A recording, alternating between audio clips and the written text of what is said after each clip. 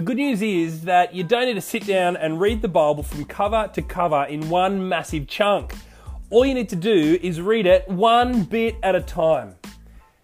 G'day everyone, my name is Mark Schroeder and welcome to Schroeder's Bible Bits. I'm a college chaplain and my job is to teach children and youth the wonderful truths that are found in God's Word, the Bible. I speak at chapels, at youth services, at church services, I teach at kids clubs and lunchtime Bible groups. At all of these places I always teach from the Bible because I'm convinced that from the Bible we get to learn about God and how He has loved us and how He has saved us through Jesus. Tune in and continue to learn about Jesus for yourself, not in one chunk, but bit by bit.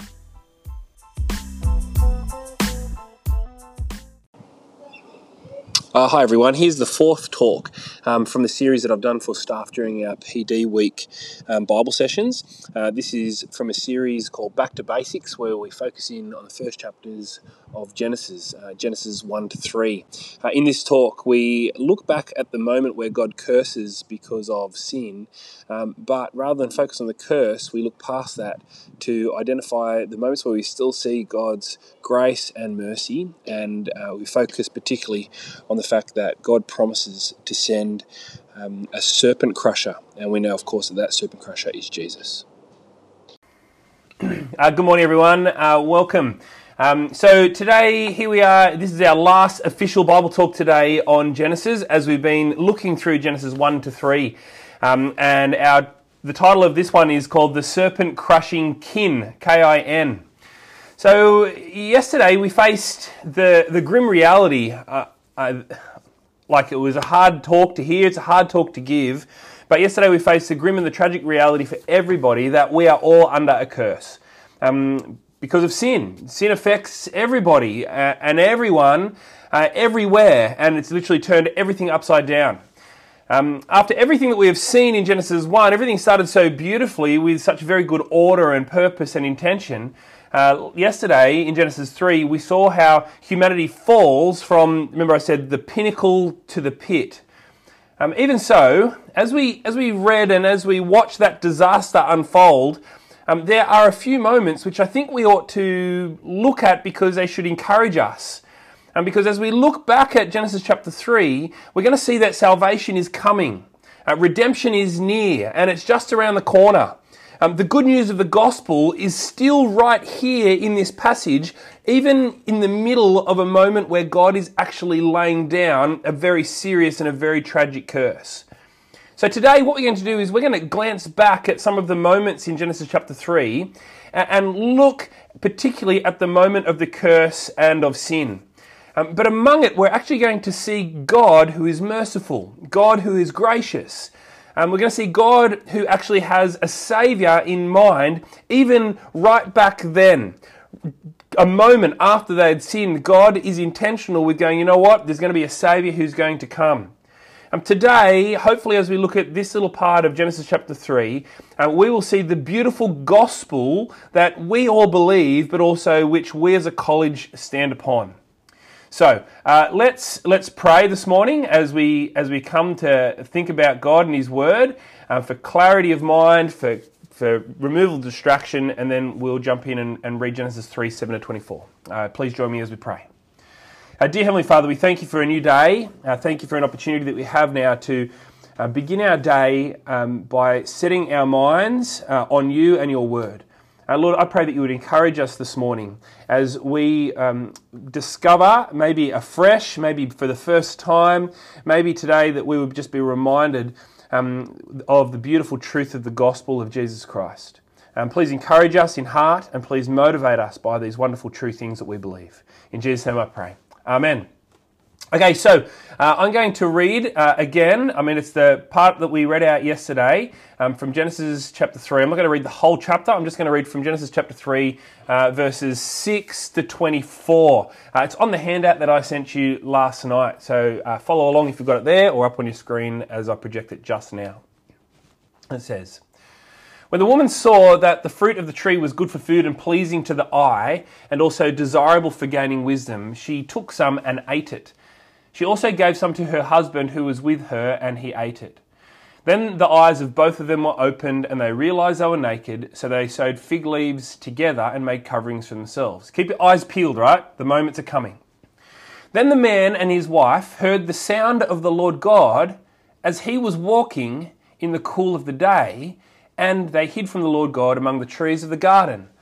But the Lord called to the man, "Where are you?" He answered, "I heard you in the garden, and I was afraid because I was naked, so I hid." And he said, "Who told you you were naked? Have you eaten from the tree that I commanded you not to eat from?" The man said, "The woman you put with me, she gave me the fruit from the tree and I ate it." Then the Lord God said to the woman, "What is it that you've done?" The woman said, The serpent deceived me and I ate." So the Lord God said to the serpent, "Because you have done this, cursed are you above all livestock and all wild animals. You will crawl on your belly, you will eat dust all the days of your life. And I'll put enmity between you and the woman, and between your offspring and hers. He will crush your head, and you will strike his heel." To the woman he said, "I will make your pains in childbearing very severe. With painful labour you will give birth to children. Your desire will be for your husband, and he will rule over you." To Adam he said, "Because you listened to your wife and ate fruit from the tree about which I commanded you, you must not eat from it. Cursed is the ground because of you. Through painful toil you will eat food from it all the days of your life. It will produce thorns and thistles for you, and you will eat the plants of the field. By the sweat of your brow you will eat your food until you return to the ground, since from it you were taken, for dust you are, and to dust you will return." Adam named his wife Eve because she would become the mother of all the living. The Lord God made garments of skin for Adam and his wife and clothed them. And the Lord God said, "The man has now become like one of us, knowing good and evil. He must not be allowed to reach out his hand and take also from the tree of life and eat and live forever." So the Lord God banished him from the Garden of Eden to work the ground from which he had been taken. After he drove the man out, he placed on the east side of the Garden of Eden cherubim and a flaming sword flashing back and forth to guard the way to the tree of life. Excuse me. So, having rewound now and read once again the end of this chapter from Genesis chapter 3, I wonder if you are able to look past the curse. I wonder if you saw here God's grace, if you saw here his mercy, if you saw here God's intention to, even now in Genesis chapter 3, save people from their sin. The first one comes straight away, straight after they have sinned, I think. I think it's incredible that, remember, God said, if you eat the tree, then you will certainly die. But actually, incredibly, they did not physically die straight away. Instead, what do we see here? Well, what we see is that God comes down and he walks among them in the garden and he seeks the man and the woman out. God knows exactly what they have done. Don't think he doesn't know, that he's sort of like playing hide and seek. Remember, God is the all-seeing and the all-knowing God of the universe, and he, even though he knows that they have sinned, he still seeks them out nevertheless. Sort of like a father to a naughty child. God says, "Where are you? Why are you there? Is that where you should be? Come out and face me." God draws Adam and Eve out from their hiding rather than driving them out with a big stick. He didn't ask, "Where are you hiding?" but he just simply asked, "Where are you?" Notice the difference between those two things? In God's question, there's not even a hint of accusation. God sort of nudged Adam to come to his senses. And so even here, as the judgment begins, as God is about to hand out this judgment call, this judgment decision, we actually see that God's grace is on display. And isn't this just the same way that God treats us too? Remember yesterday we read from Romans chapter 3 verse 11 where it says that there is no one who seeks God, all have turned away. So our fall away from God due to sin only means that we, in our own strength and in our own wisdom, will only ever want to hide from God. That's what sin will do for us. Don't be fooled into thinking that you seek God based on your own efforts while you were dead in your sin. Because of your sin, you will only ever want to hide from God. But the truth of God's word is that God seeks us out.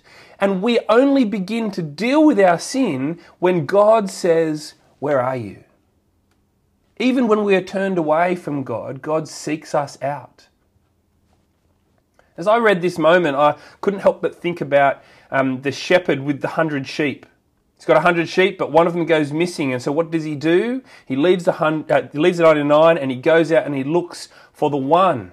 He goes and he seeks it. He looks for it. He finds it and he brings it home. And this is exactly what Jesus does for us. He seeks us out and he brings us home. Perhaps this morning God is calling you afresh. Come out of your hiding place, from your self-accusation, from your covering, your secrecy, your self-torment, from your vain regret. Come out to God who seeks you even in the middle of your sin. God has saved you by his Son. So after calling people out from their sin, from their hiding, and after hearing about the sin of humanity, God does move ahead and he does deliver the curse. As we saw yesterday, he starts with the serpent. But did you notice the significant glint of the gospel here in the text? Actually, I think it's more than just a glimmer. I think this is massive. In chapter 3, verse 15, God says to the serpent, I will put enmity between you and the woman, and between your offspring and hers. He will crush your head, and you will strike his heel. As I was doing some reading and thinking about this, I've discovered that since 2nd century AD, since so long ago, this moment in Genesis has been formally known as the first gospel. Because here actually is the good news for all people. See, even though that we sin, God will rise up someone who is going to crush Satan. In fact, one of Adam and Eve's own children is going to be that one. They're going to be one of the people that rises up. And so what's cool is that in cooperation here, together as husband and wife, Adam and Eve would actually bring about the defeat of the serpent. A human offspring, the seed of Eve, will crush and bring a death blow to the serpent. This is more than just talking about a hatred for snakes by humans here in the text. I mean, after all, there are some crazy people out in the world that actually love snakes, right? But this is actually talking about much, much more than just humans hating snakes. Now, this is about a new Adam who is going to come and who is going to come to stand the test and to not fall into the temptation of Satan. This is about the new Adam who's going to actually listen to God's word rather than disregard it. This is about the new Adam that will actually come and in complete obedience to God, he would actually, in fact, as we know, go to the cross. Here in Genesis 3, we have a prophecy about the cross of Christ, where Satan would strike his heel, the heel of Christ as he suffered on the cross, but also where Christ would crush the head of the serpent through his death and his resurrection. We need Jesus, the serpent-crushing king. That's what we should be thinking right here as we look at this part of the Bible. We need Jesus. He is the crushing serpent king. For as Paul says in 1 Corinthians 15, for since death came through a man, the resurrection of the dead comes also through a man. For as in Adam all die, so in Christ all will be made alive. Meditate on those verses for a moment. How incredible that even as early as here in Genesis, God knew what was coming. And he knew what he wanted to communicate about the new Adam, about Jesus, about the Christ.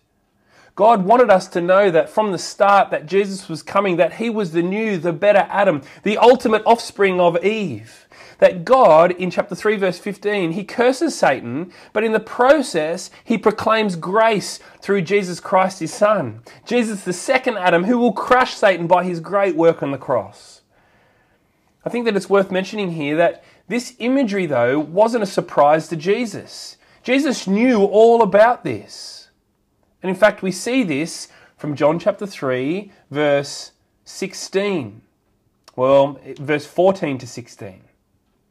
These verses help us to see and to understand that Jesus knew that he was the antidote to the serpent's venom. This is what it says in John 3, 14 to 16. This is on your handout. Just as Moses lifted up the snake in the wilderness, so the Son of Man must be lifted up, that everyone who believes may have eternal life in him. For God so loved the world that he gave his one and only Son, that whoever believes in him shall not perish but have eternal life. In this part of John's Gospel, Jesus is referencing Numbers chapter 21. Go back and read it one day. And this is a time when Israel had sinned, and God, in his judgment of sinful Israel, sends a whole stack of poisonous snakes. And it's a big judgment call. Interesting that it's a perfect expression of sin sent as a snake. And the thing was that the snakes were biting God's people. And they were getting sick and they were dying. But as a cure, the people needed to look to a fancy staff that God told Moses to make for them. A staff with a fiery bronze snake on it. And if anyone looked at the staff, then they would be healed from any snake bite that they had received. Well, yesterday we learnt that our very nature is affected by the poison of sin. And yet here, even in the midst of paradise lost of Genesis chapter 3, we discover that a Saviour is here who we can look to. Jesus and his work on the cross is what we look to so that we can receive the antidote to the poison of the original viper, the antidote to sin. Here is God's grace. God's curse upon Satan meant that his own son would one day become a curse for us. Satan would strike his heel, but the wound received would mean that the son would in fact strike the death blow to Satan. This curse from God to the serpent is all about Jesus. Verse 15 is all about Jesus, the serpent-crushing king. Things move on in this curse. And we saw that yesterday. Things move on. And yet there are more things to be seen here about God's grace and mercy. In fact, as Adam is preparing to leave the garden, I don't know if you noticed that that Adam renames his wife. Earlier he had named her woman, which literally means of man. Remember, Eve was made of his side, and so Adam calls her woman, which means of man. But now he calls her Eve. And Eve literally means life or life giver. And so the text says, Adam named his wife Eve because she would become the mother of all the living. And what's exciting to see is that Adam has actually been listening here to the words of God. This is really exciting that Adam has paid attention to the things of God as just said about the seed who is coming to crush the serpent. And Adam actually applies his learning. He calls the woman Eve the mother of the living. Sure, she will be the mother of all the preceding children, but keep in mind that she will be the mother of the future Saviour. The Saviour who brings life to everyone. Eve really is the mother of the living, the mother of those who've been made alive in Christ. See, here again, we're reminded about the grace of God. But there's more. Genesis chapter 3, verse 21. The Lord made garments of skin for Adam and his wife, and he clothed them. Remember that the first thing people realize upon eating the fruit is that they are naked. And so the consequence of their sin was shame. Even so, God is gracious and active here in this verse, isn't he? He provides for these people even after they have been blatantly disrespectful, they had a disregard for God's word, and God makes an animal sacrifice and uses the animal skin to create clothing for them. You see, God is active, he is working, and he provides a sacrifice. He uses a sacrifice to cover shame and to restore relationships. Just as the Levitical priests in the Old Testament, I'm sure they would have looked back at this moment in awe, so we ought to also look at it in awe. Because we know that Jesus is our one sacrifice sent by God, don't we? That Jesus is our sacrificial lamb, the one who is provided by God to cover up our shame. It's interesting that it is necessary for God to work here. Remember the human efforts, how pathetic they were? Sort of as they were running away from the fruit tree, realizing that they were naked, they sort of grab a handful of bushes, a handful of fig leaves and try and sew them around their body as if that was going to do a proper job. The human efforts here to cover their shame was completely inadequate. And isn't this just like the way that God makes us one with himself here? We are completely inadequate by ourselves. We need God to come and make atonement for our sin. We need God to come and intervene on our behalf. We need a death payment on our behalf. We need Jesus, the serpent-crushing king. And here in verse 21, we have this first animal sacrifice, which actually ends up reminding us of the once and for all sacrifice of Jesus Christ. Now, the last verse that I want to focus in here on this section is verse 23. We see it says, "So the Lord God banished him, Adam and Eve, from the Garden of Eden. He banished Adam from the Garden of Eden to work the ground from which he had been taken." Be encouraged again here by the grace of God.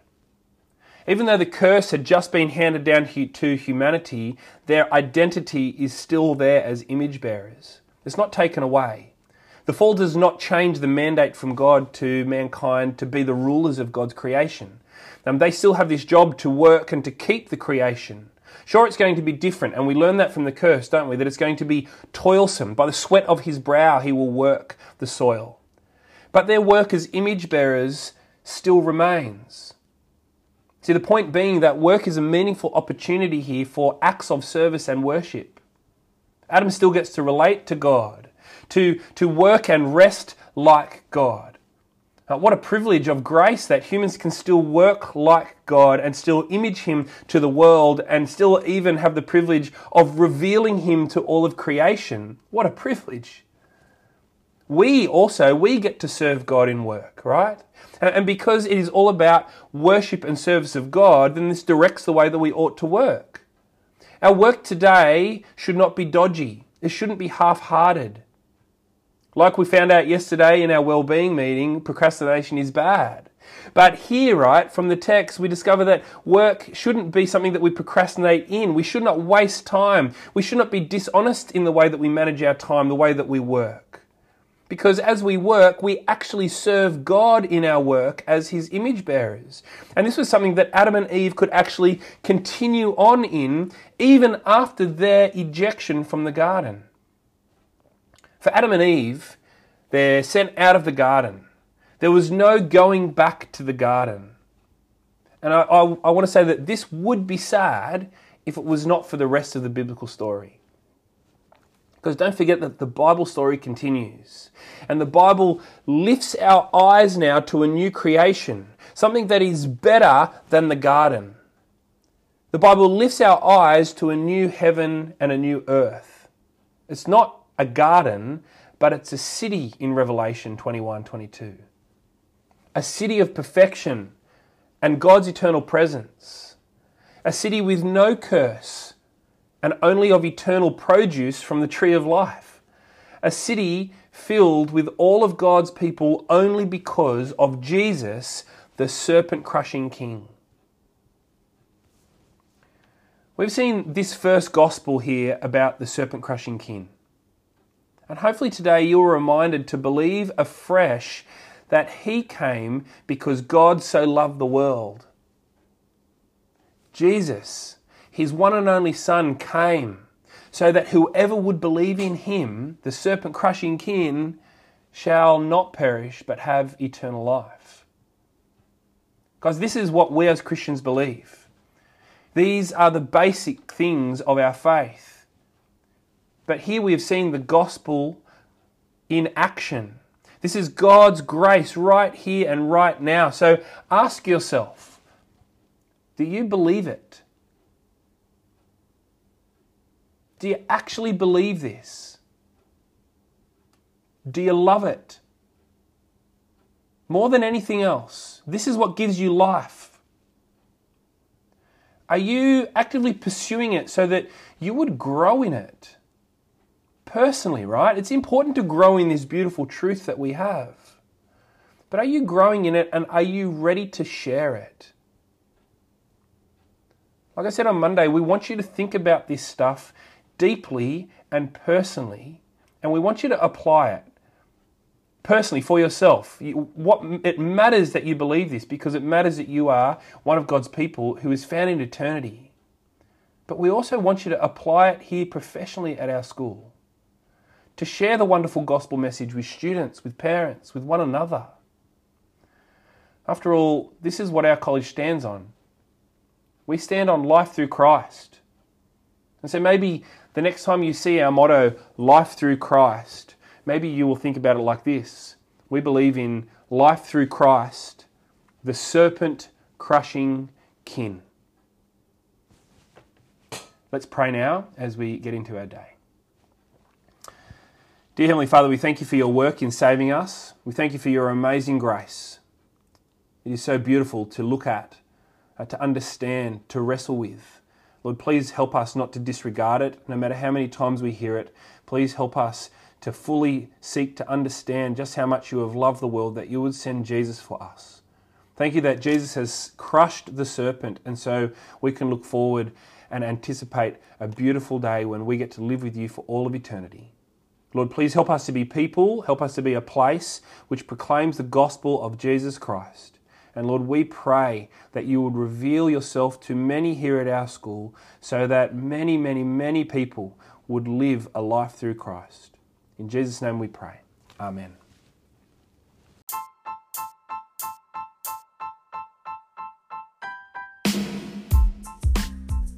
Thanks for listening, everyone. You can get in contact with me via Twitter at MRKSchroeder, or on the Anchor app, you can actually leave a voice message. I'd love you to do that, and I might include it in the next podcast. Catch you later.